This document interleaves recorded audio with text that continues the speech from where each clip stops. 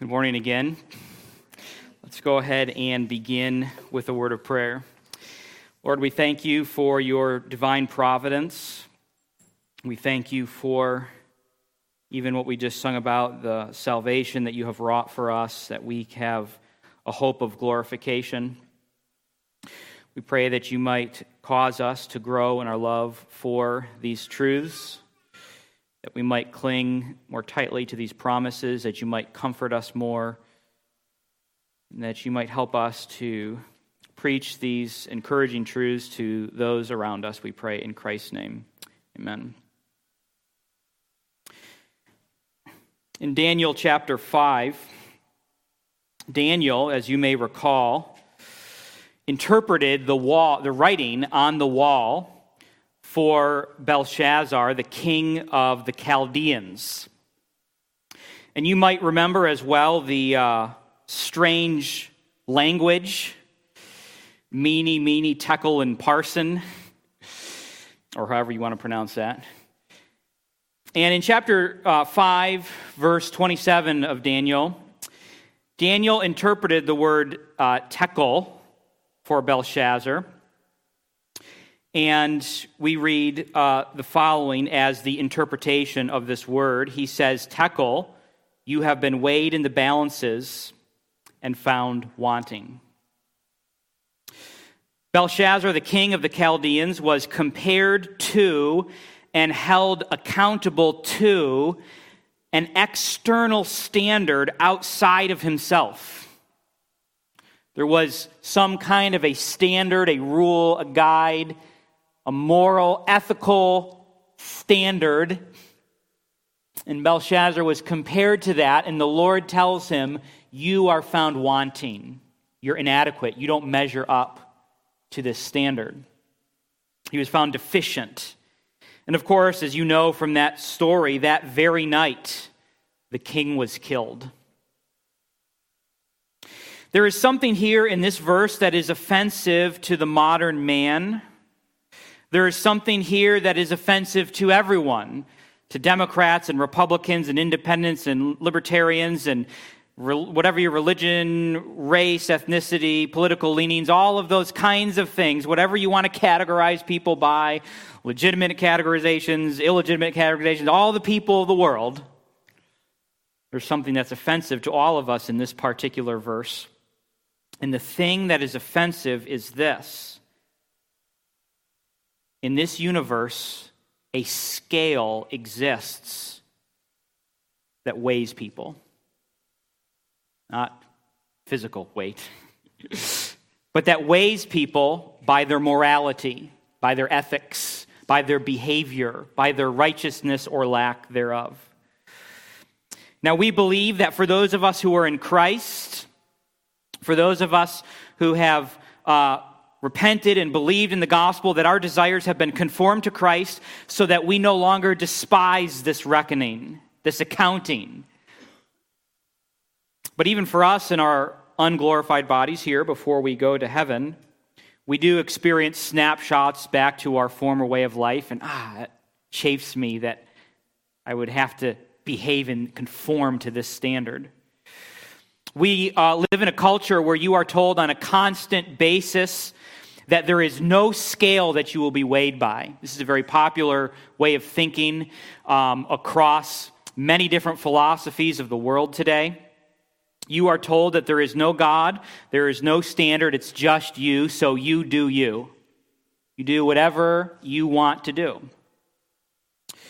One might consider the French writer from the 18th century, Marquis de Sade. Some of you know that he found pleasure in inflicting pain on other people, so much as his name associated with torture that we actually refer to this as sadism, as the pleasure of torturing other people. His philosophy is what happens when there is no standard, when there is no guide, when there is no accountability. Do whatever you want. You do you. Well, one person happens to prefer donuts, and the next person happens to prefer torturing people. Who are you to say, without any standard, that you could do this or that this is right, that this is wrong. There is no standard at all. One might consider the contribution of modern psychology to this problem. When one believes that my environment made me do it, quote unquote, as did the founder of behavioral psychology, John Watson, then one no longer is accountable to anyone or anything. When you believe that it isn't my fault, then no scale can weigh you, and certainly no scale can find you wanting. There are other contributions to this modern problem as well. One may think of the contribution of Darwinian evolution. While all evolutionists don't hold to this particular thing, one of the very big implications is my genes made me do it. You have psychologists saying my environment made me do it. You have this saying that my genes made me do it. One example of this is an interesting story, a sad story. In 1924, two teenagers murdered a boy in Chicago. One of the reasons that this story was so widely publicized at the time was because it didn't make sense that these two boys did it. They were at a prestigious university. I don't know if it was Yale or something along those lines, but they were at a prestigious university. They came from wealthy families. They had everything that they needed at their fingertips. There was no reason why they would do this. And I want to read to you a snippet of the attorney who represented these two boys. He said this, talking about one of the boys in this murder. He said, "Is he to blame for what he did not have and never had? Is he to blame that his machine," referring to the boy's body, "is imperfect? It might be defective nerves. It may be a defective heart or liver. It may be defective endocrine glands. I know it is something. Something's wrong with this boy's body that made him commit this murder. He could not have helped it. Can't you have sympathy on this person, this murderer? It was not his fault. His genes made him do it." And of course, we could go on story after story after story. All of our combined efforts as a society to escape accountability for our actions has left us in shambles as a nation. You look around everywhere, and nobody is responsible for anything. It wasn't your fault that you did this. And yet, there is a scale that exists in the universe outside of yourself that you will be held accountable to, whether you measure up or don't. We read this very clearly in our passage today in Amos chapter 7, where the Lord says, "Behold, I am setting a plumb line in the midst of my people Israel." Behold, I am going to set a plumb line in the midst of my people and see if they measure up to the standard or not. Amos chapter 7, beginning in verse 1. "This is what the Lord God showed me. Behold, he was forming locusts when the latter growth was just beginning to sprout, and behold, it was the latter growth after the king's mowings. When they had finished eating the grass of the land, I said, 'O Lord God, please forgive. How can Jacob stand? He is so small.' The Lord relented concerning this. 'It shall not be,' said the Lord. This is what the Lord God showed me. Behold, the Lord God was calling for a judgment by fire, and it devoured the great deep and was eating up all the land. Then I said, 'O Lord God, please cease. How can Jacob stand? He is so small.' The Lord relented concerning this. 'This also shall not be,' said the Lord God. This is what he showed me. Behold, the Lord was standing beside a wall built with a plumb line in his hand. And the Lord said to me, 'Amos, what do you see?' And I said, 'A plumb line.' Then the Lord said, 'Behold, I am setting a plumb line in the midst of my people Israel. I will never again pass by them. The high places of Isaac shall be made desolate, and the sanctuaries of Israel shall be laid waste. I will rise against the house of Jeroboam with the sword.'" We're going to use the following outline. We did hand out a little outline. I try to do these when I can. But of today's passage, so this may provide you with a little bit of structure to kind of what the passage is indicating to us. And you'll see some repetition here in the first and second vision, and then the third vision will be a little bit different than the first two. But simply the outline is, number one, a vision of locusts. 2, a vision of fire, and 3, a vision of a plumb line. Up until this point in the book of Amos, as we have been working through this verse by verse, the book has been about Amos interacting with Israel. Those two, Amos is giving a message to Israel. And now this particular part of Amos, it switches focus in a little bit in that it is now describing to us the interaction between Amos and the Lord. And so there's a shift that takes place here. And now in this interaction between Amos and the Lord, we have 3 visions. And each of the 3 visions begins with the same expression. I've underlined this in your outline in each of these. And it simply says, "This is what the Lord God showed me." And so this vision, this first one, if we were to read it again here, "This is what the Lord God showed me. He was forming locusts when the latter growth was just beginning to sprout. And behold, it was the latter growth after the king's mowings. When they had finished eating the grass of the land, I said, 'O Lord God, please forgive. How can Jacob stand? He is so small.' The Lord relented concerning this. It shall not be, said the Lord." Okay?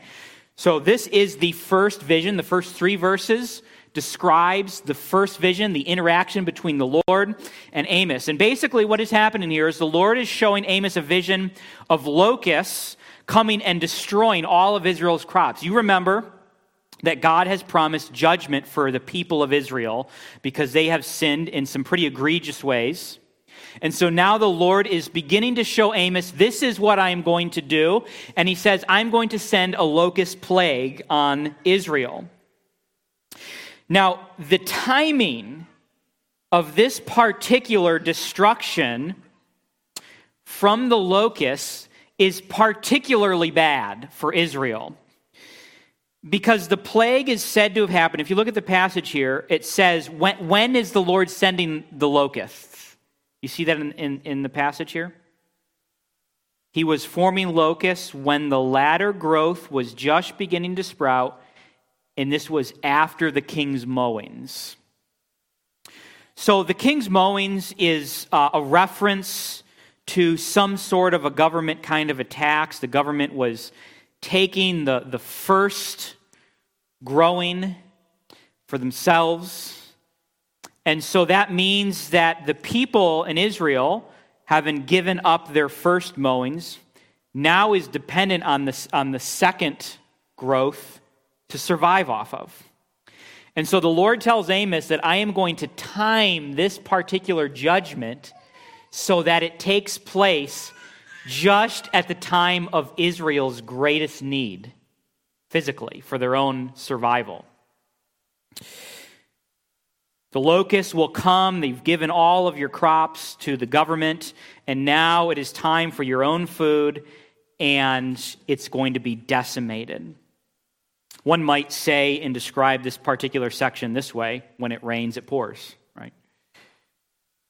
This was a particularly vulnerable time for Israel.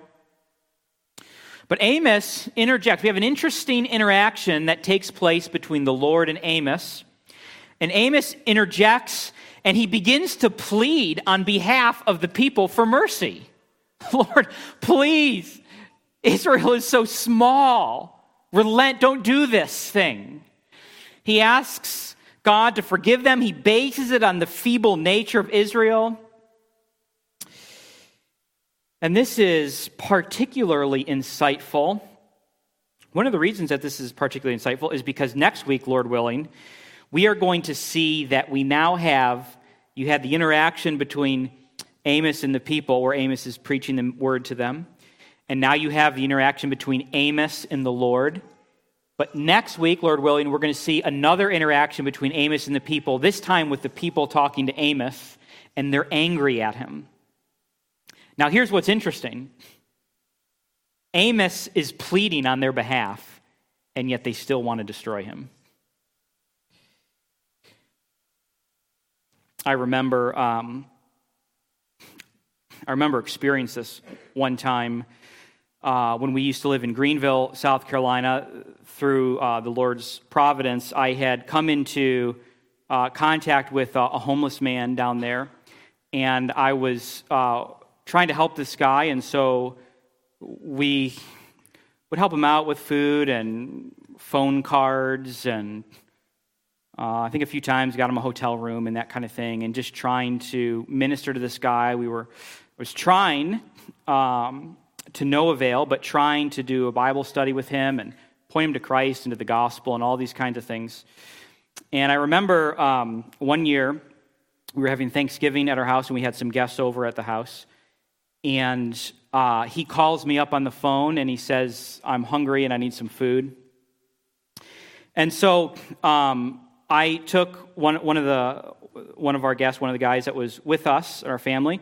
We made a meal, or put together a meal. Kristen had made a Thanksgiving dinner, homemade Thanksgiving, wonderful dinner, and we piled all this delicious homemade food on a plate, and we left, and we went and met him where he was at, and we got out of the car and walked up to him and said, "Hey, we brought you some homemade Thanksgiving food." And I like to think of myself as a kind of patient person, okay? I like to think that I don't get mad very often, but I got mad on this day because he looked at that plate and he said, I don't want any of this stuff. I wanted to go to the buffet. You need to take me to the buffet right now so I can go get some food because I don't want any of this kind of stuff." Oh, I had to reel myself back in. I was this close to throwing the plate at his feet and getting in the car and leaving because I was so angry that you would say, this is 1,000 times better than the buffet. My wife has labored over this food. We left our Thanksgiving meal to come to you, and we've done 1,000 kind things for you. Not only this, but the months leading up to this point, again and again and again and again, and you spit in our faces. What is wrong with you? Sometimes, you have to restrain this, but sometimes you want to shake people. What is wrong with you? This is what's going on with Amos here. Amos is pleading for these people. And he's begging, "Lord, please be merciful, be merciful." And he's showing these people kindness after kindness. And while they may not appreciate this, even the fact that he is preaching judgment to them is an act of kindness because he is giving them an opportunity to repent. And so he's pleading with the people, "Please repent. God is going to pour out his wrath." And then he's pleading with God, "Please be merciful." And then the people are like, "We hate you. Get out of here." You kidding me? This is oftentimes what happens when we preach the gospel. In the gospel message, I know that sometimes we can distort the gospel when we preach it to people. But when we preach the gospel to people, it is, "Please repent. We love you, and we want you to know Christ." It is not, the gospel message is not, "We are better than you." If that was the message, then I wouldn't need the gospel. The fact that I need the gospel means that I'm not better than you. And so these people despise Amos for his kindness. Yes, we need to cultivate patience with people. But this is a frustration. And some of you may be able to tell your own stories of times where you ministered and you reached out and you poured out into people, and then they spurned all of that grace that you showed them. Amos is pleading with the Lord for Israel. And in spite of Israel and in spite of all of that stuff and everything that they deserve, we are actually shocked to find out that God does give mercy. Amos's pleading is actually successful. Now, of course, not in removing all the judgment, but in minimizing it. And so we see that in verse 3, simply here. What do we see in verse 3? The Lord relented concerning this. It shall not be. Our God is a merciful God. He's a patient God. He's a kind God. He's a loving God. It shall not be. And we come across an interesting word in this particular verse, and some of you perhaps have already identified that interesting word, and perhaps some of you may even have a question in your mind and are asking yourselves, what does that particular word mean? And the word, of course, is relented. This word shows up twice in our passage today. The Lord relented. The Lord relented. And it is interesting because it is unusual for us to speak of the Lord relenting. It's more normative for us to speak of us relenting. Or sometimes, although this is not the majority of the times this word is translated in Hebrew, but sometimes this can be even translated as repent. What does it mean to say that the Lord relented? What does it mean to say that the Lord, in some translations, repented? And of course, this brings up no small theological discussion on what it means for God to relent, or how we are to understand this. And even how are we to understand the relationship between my prayers as a Christian and the Lord's relenting, as we see in this passage. And so what I'm going to do here is wait a minute, okay? Because I'm going to explain this in the second occurrence of this word. We're going to get to it a second time in this text, so in a few moments we're going to look at that. But what I would like to say for right now, suffice it to say for right now, let's acknowledge this. God uses the prayers of the saints in ways that have real effects in this world. Meaning that prayer is valuable. I will say that us Christians living in the 21st century need to reclaim our love for prayer. This is what Amos is doing here. Lord, please, please, be merciful. I would say that the value of prayer has been degraded in our minds today. Many different reasons that this exists. The underlying reason, the reason at the bottom of it all, is because we are weak in our faith.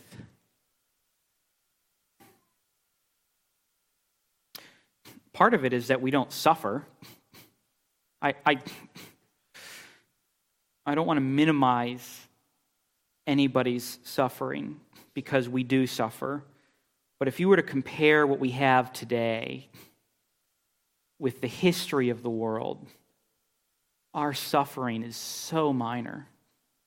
It is so minor. I mean, you look at the Puritans, and 10 out of their 11 children die.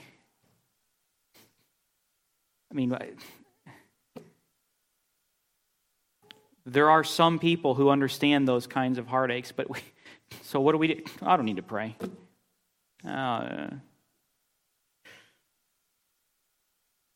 What do people do? What do people do who believe in prayer and who believe in obedience? If you are a person who believes in prayer and you believe in obeying what God has revealed to you in Scripture, what do? You pray. What do people do who don't believe in prayer and who don't believe in obedience? They don't pray. I don't know of any other way to slice this up. Either you're acting like you believe in prayer, or you're acting like you don't believe in it. And the Lord has called us to intercede. And we see that it has real effects in this particular passage. God said, I'm going to send the locusts on Israel, and I'm going to send it at the worst possible time when they will have no food. And Amos says, please don't. And God says, okay, I won't. It's prayer. How does all this work together?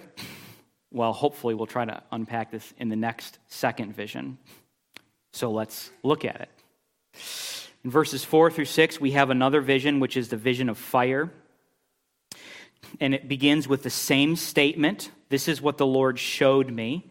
we see this. This is what the Lord showed me. Behold, the Lord God was calling for a judgment by fire, and it devoured the great deep and was eating up the land. Then I said, O Lord God, please cease. How can Jacob stand? He is so small. The Lord relented concerning this. This also shall not be, said the Lord God.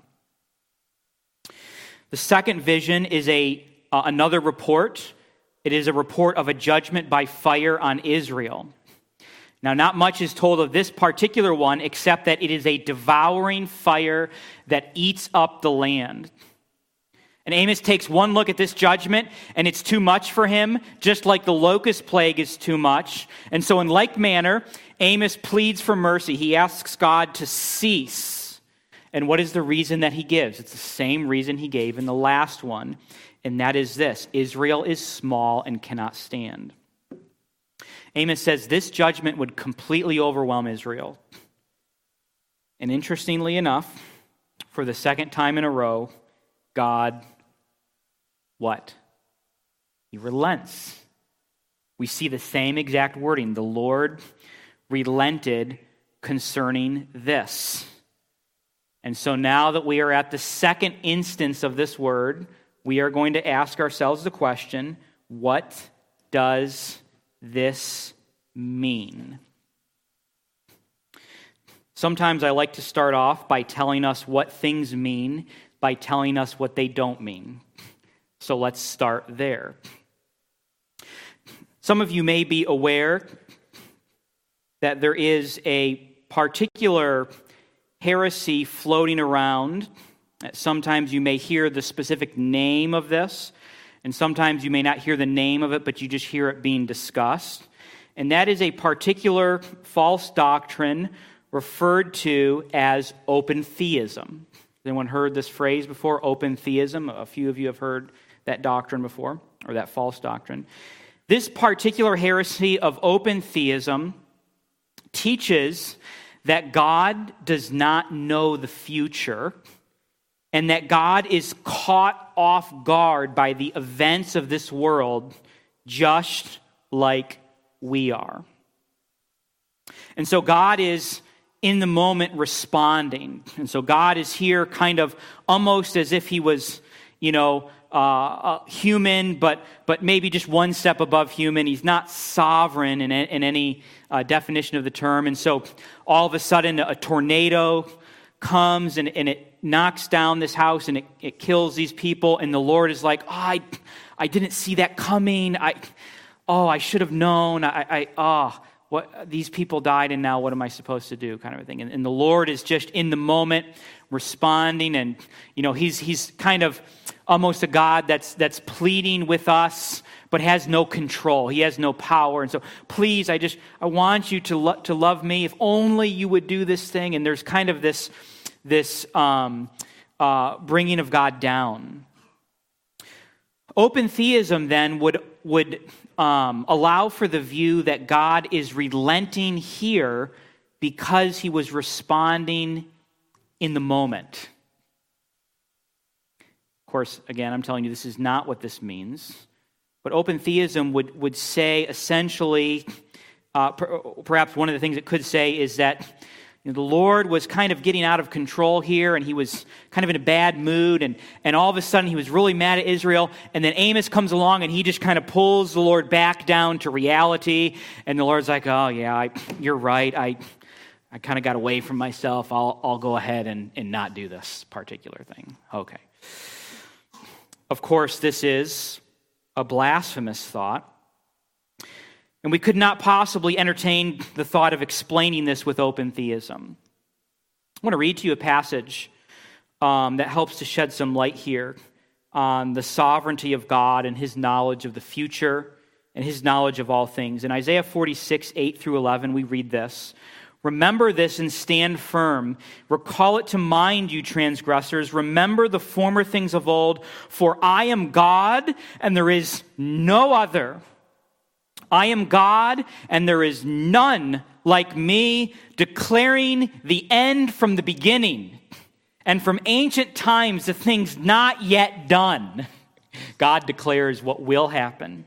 saying, my counsel shall stand, and I will accomplish all my purpose. I will accomplish all, not some, of my purpose.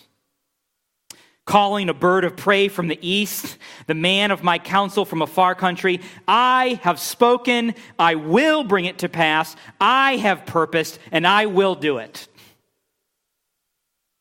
There's no messing with God. I mean, this passage puts together and weaves together God's omniscience. He knows all things. But not only is it teaching us that God knows all things, it tells us that God is actually bringing things to pass in the world. That He is causing things to happen. Open theism cannot possibly explain a passage such as this. God purposes to do something and He does it. And so then the question remains, if this is not an explanation of how God relents, then what does it mean that He does relent? And I would say that the best passage in Scripture to go to explain this is 1 Samuel 15. 1 Samuel 15 uses the word relent, and it uses it 3 times, and all 3 instances of this word relent is the same Hebrew word as the 2 instances of relent in our Amos text. Does that make sense? Okay? So we have 5 occurrences that we're going to look at of the word relent. And all 5 of these are the same Hebrew word, twice in Amos, 3 times in 1 Samuel. And I'm going to read to you 3 verses in 1 Samuel. Now, if you have the ESV in front of you, the ESV translators translated this Hebrew word as regret, okay? But it's the same Hebrew word, okay? Just they translated it differently, relent and regret, okay? So 1 Samuel 15:11, I regret or I relent that I have made Saul king. So God says that He relents or regrets this particular decision. And then you have in verse 29 an interesting verse. And also the glory of Israel will not lie or have regret, for he is not a man that he should have regret. I said it was 3 instances in this. There's actually 4 instances because this verse says the word twice. The glory of Israel will not lie or have regret. God, so let's go back. 1 Samuel 15:11. I regret that I have made Saul king. Verse 29. I don't regret anything. Verse 35. Samuel did not see Saul again till the day of his death, but Samuel grieved over Saul, and the Lord regretted or relented that He made Saul king over Israel. So you have a statement that God regrets making Saul king. Then you have a statement saying God does not regret anything. And then you have a statement that God regrets. Regret, I don't ever regret, I regret. So what happens? What's going on in 1 Samuel? Did the author of 1 Samuel go on a vacation between writing these passages and he forgot what he was writing? And then somehow he was got mixed up and he contradicted himself? No, there's no contradiction here. That's not what's happening. So why is it that the Bible can use the same identical word and say God does this and God doesn't do this?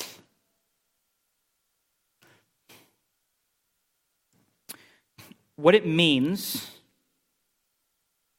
is that when God regrets, let's go back to 29. What does it say here? He is not a man that he should have regret. He's comparing the kind of regret that God has to the kind of regret that a man has. And simply the passage is teaching us that God's repentance, quote unquote, or His relentance or His regret, quote unquote, is of a variety and a brand and a kind that is not the same as man's. He relents in a different way than man does. And I have not found a better statement on this, I think, than what Piper says to describe this. And so I'm just going to give this to you because he really consolidates this here well. He says, the repenting which God does, and he's looking at the 1 Samuel passage as well in verse 11, is not like the repenting man does. In fact, it is so different that in one sense it is not a repenting at all, as verse 29 says. God does not lie or have regret. It is not based on ignorance or deceit. The repenting of God is the turning of his heart in a new direction, and this is kind of the key statement here, but not one that was unforeseen. God does not repent because he is caught off guard by some turn of events. That would indeed be like man, okay? We repent or regret things when we are caught off guard. Say, oh, I didn't expect that you would do this, but now I'm going to do this. But the glory of Israel is not a man that he should repent. When the Bible says that God repents, it means that he expresses a different attitude about something than he expressed before. Not because any turn of events was unexpected, but because the turn of events makes it fitting to express a different attitude, now because of a change of circumstances. Okay, so one might think of the preaching of Jonah, right? And he says that Nineveh has to repent. God is going to destroy the nation. And he preaches, and they repent, and God relents. That kind of a relentance, is that a word, relentance? I don't know. That kind is something that the Lord does differently than us because the Lord knew what was going to happen already. And he had planned to not send that disaster. And he simply used the circumstances of this world to work it out in that kind of a way. Let's take this and apply it to Amos. Here in Amos, we learn that God said he would send a specific judgment to Israel. Amos prayed, please don't do that, and God didn't. Now, because God is sovereign, he is not caught off guard by this change. He doesn't say, oh man, I never factored in the fact that Amos might pray for these people. Let me reconsider my options here. He's not relenting in that kind of a way. In fact, God planned it this way all along. He knew what he was going to do. He had to, because why? God had to know what would happen because he is omniscient, he is omnipotent, he is sovereign, he knows all things, he plans out the end from the beginning, and nothing catches him off guard. He is in control, and nothing is chaotic with God. God is stable.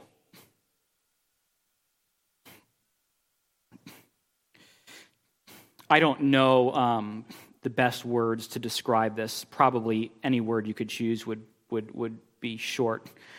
But one author said that God is not static, but he is stable. Meaning that God is not static in that he says, if you don't repent, I'll do this, but if you do repent, I'll do this. He's not static. He's not only doing one thing in the world. He'll do this, or he'll do this, or he'll do that, or he'll do that. But he is stable. He's trustworthy. He's reliable. He's dependable. He will always work in accord with his character. He will never be chaotic or out of control or disorderly or his emotions got the best of him today, and so he did this and lashed out in this unjustified anger. That's not our God. He's stable. He always acts in accordance with his will, with his purposes, and with his character. This is why he's trustworthy. This is why his promises are dependable. This is why we say we can trust that when we repent and believe on Christ, he will save us because he is reliable, he is a rock, he is a foundation, he is sturdy. And that's what we see in this passage. What I'm trying to indicate is this verse is not painting a picture of a chaotic God. It's painting a picture of a stable and orderly God who works out his purposes as he has ordained from the beginning. Part of God's working out of his plan is including the prayers of Amos in this. He worked it out so that he would include that in his plan.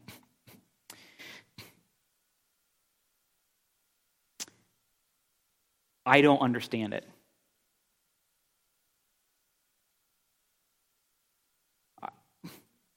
I can't fit all the mysteries of providence together and say, here you go. There is always going to be a sense of mystery in the way that the Lord works, and it's okay. Here's what you only need to know two things from this, okay? There's two things you need to know from this. Now, I'm not going to do anything until I can figure all this out. Okay, good luck. You need to know two things. Number one, God is sovereign. He knows all things, and he's completely in control. Indisputable, undeniable fact. Number two, that sovereign, completely in control, all-knowing God commands you to pray to him. Are there any questions? What? Pray. He asks you to implore him.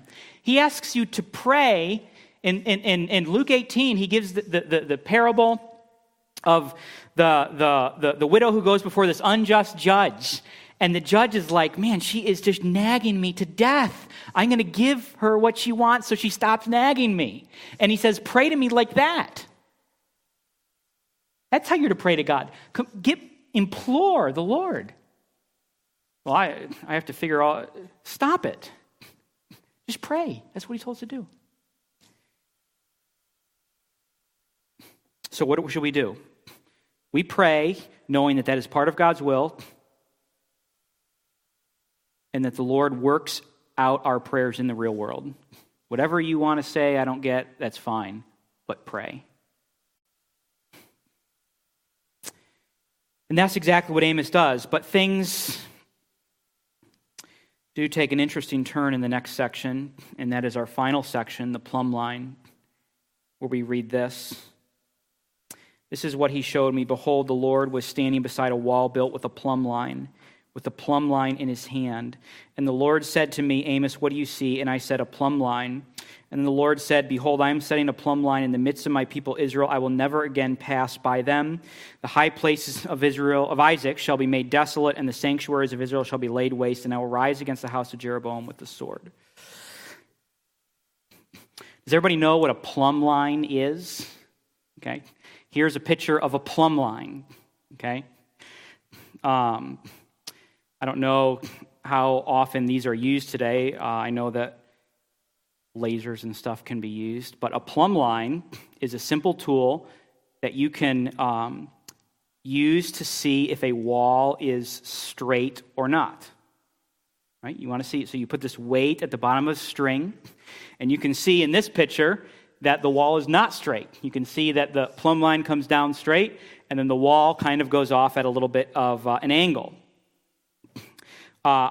We used to use this back many years ago. I used to refinish gym floors, and we would paint game lines and center logos on these floors. And the way that you paint, you have to have, when you paint the game lines on a gym floor, you have to have a starting point so that all the lines are straight and orderly. The starting point does not come off the wall. You don't make a line next to the wall. You actually make the starting point off of the two baskets. And so you drop a plumb line from each of the baskets on the backboard, and there are two dots on the floor, and everything is measured off of those two dots. In fact, if you look at an older gym floor, you can actually see where they took nails and hammered nails down at those spots. And if you go look under there or look by some of the game lines, you might see little holes there on a very, very old floor, because that's the way that they used to do it. But in any event, a plumb line gets you your point, your frame of reference. Everything has to be square based on these two particular points. In this case, the wall has to be straight along this line. And so the plumb line is a standard that things are measured against. And so here's the illustration. Israel is the wall, and God's word or his law is the plumb line. right? Pretty simple, straightforward illustration. God says, I'm going to measure you by my word and see if you're straight or crooked. And when God measures his people against that plumb line, the wall is crooked. It is not straight. It falls short in much the same way, though a different metaphor, we read earlier in Daniel 5:27, you've been weighed in the balances and found wanting. And so the Lord weighs the king, and he doesn't match up to the standard. The Lord measures his people Israel, and they don't measure up to the standard. Remember, we started off by saying, you are not the standard. The standard is outside of you. And that's offensive to our ears to think that I must conform my life to something else. Now, the Lord has, in this particular passage, held back his judgment so that it will not be as severe as we saw with the locust plague and the fire, yet he still will judge. We read that the Lord says he will never pass by them again, that he will make their high places desolate, their sanctuaries will be laid waste, and he will rise against the house of Jeroboam with a sword. This last one, by the way, is fulfilled in 2 Kings 15:10, where we see that fulfillment. So the question that we have to ask ourselves is this: what do we make of all of this? This is a weighty text and a weighty passage. One of the central themes of this section of Scripture is simply this: a plumb line exists that people are measured by. It exists. We happen to have it, by the way, which is right here. And those who don't measure up to the plumb line are killed. Let me say this another way. You are not God, meaning you're not the plumb line. Let me say it another way. You have no authority over yourself, God does. God gets to tell you how to behave. God gets to tell you what the plumb line looks like. Now, this passage also teaches us something else. The Lord, in his grace,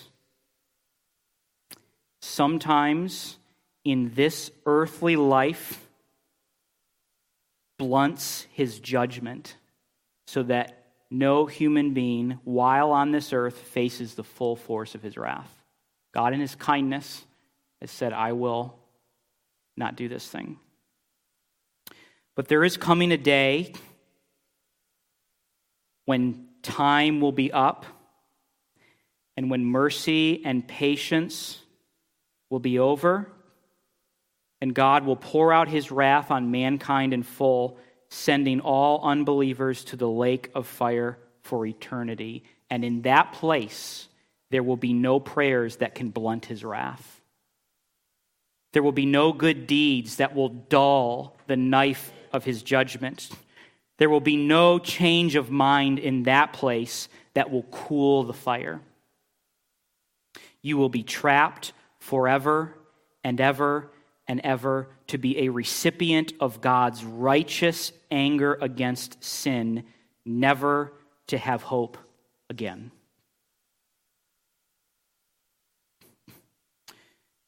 Now here's the scary part. When God holds his plumb line up against you and against me, we all fall short. There is not a one person in this room who measures up. There is not. Every person in this room deserves the eternal wrath of God.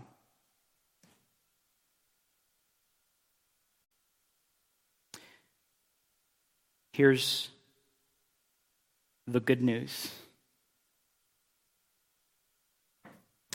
God sent his Son many years after the prophecy of Amos, And his son lived a life on this world where God took his plumb line and he held it up to his son, Jesus Christ. And he says, for the first time, there's a man who's walked this earth who measures up flawlessly, perfectly. There's no deformity in him. There's no sin in him. There's no diverging from the righteous standard of the Word of God. In fact, we see this very clearly in Matthew 3:17. You may even say that this is the passage where God the Father holds his plumb line up to his Son, and he simply says, "This is my beloved Son, with whom I am well pleased."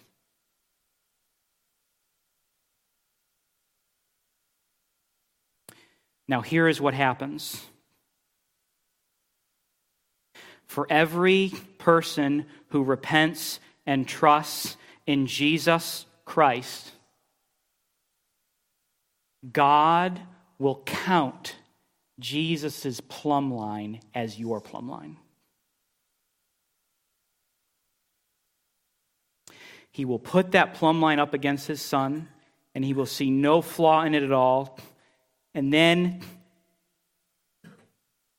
the son of Adam will repent and believe in Christ, and God will take that plumb line and say, this one also measures up, because I am crediting the righteous perfection of Christ to this person.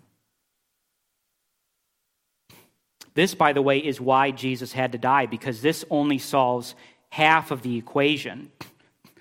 God will never forgive by sweeping his justice under the rug. We know this. We know that justice must be satisfied, or else God would be unjust. And so why does Jesus die on the cross? Because God was measuring him in that moment by your plumb line. He was saying that this sin deserves wrath, and he pours out his wrath on Christ on the cross in full, so that we have traded places. Justice, mercy. They kiss at the cross. They come together at the cross. God, here is the hope of the Christian.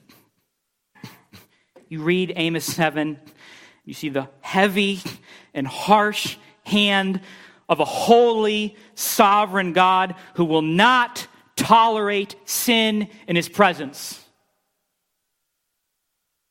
And then he says, if you repent and believe, I will measure you by measuring Christ. That's the hope of the gospel. And so quite simply, I don't have any expanded application today. Believe the gospel. Proclaim the gospel. Love the gospel. Because we read this passage in Amos and we see the harsh hand of God, and then we recognize that with the Lord is also mercy and grace and forgiveness, and we can be with him in heaven for all of eternity because of his righteous mercy and forgiveness. So preach that gospel message. You will be measured. You will be measured by a plumb line. Yours or Christ's? Yours or Christ's? Thank you, God, for your grace to us. Thank you for the gospel. Thank you for this passage. Help us to trust you. If there be any who does not know Christ as Savior, we pray that they might repent and believe in him today.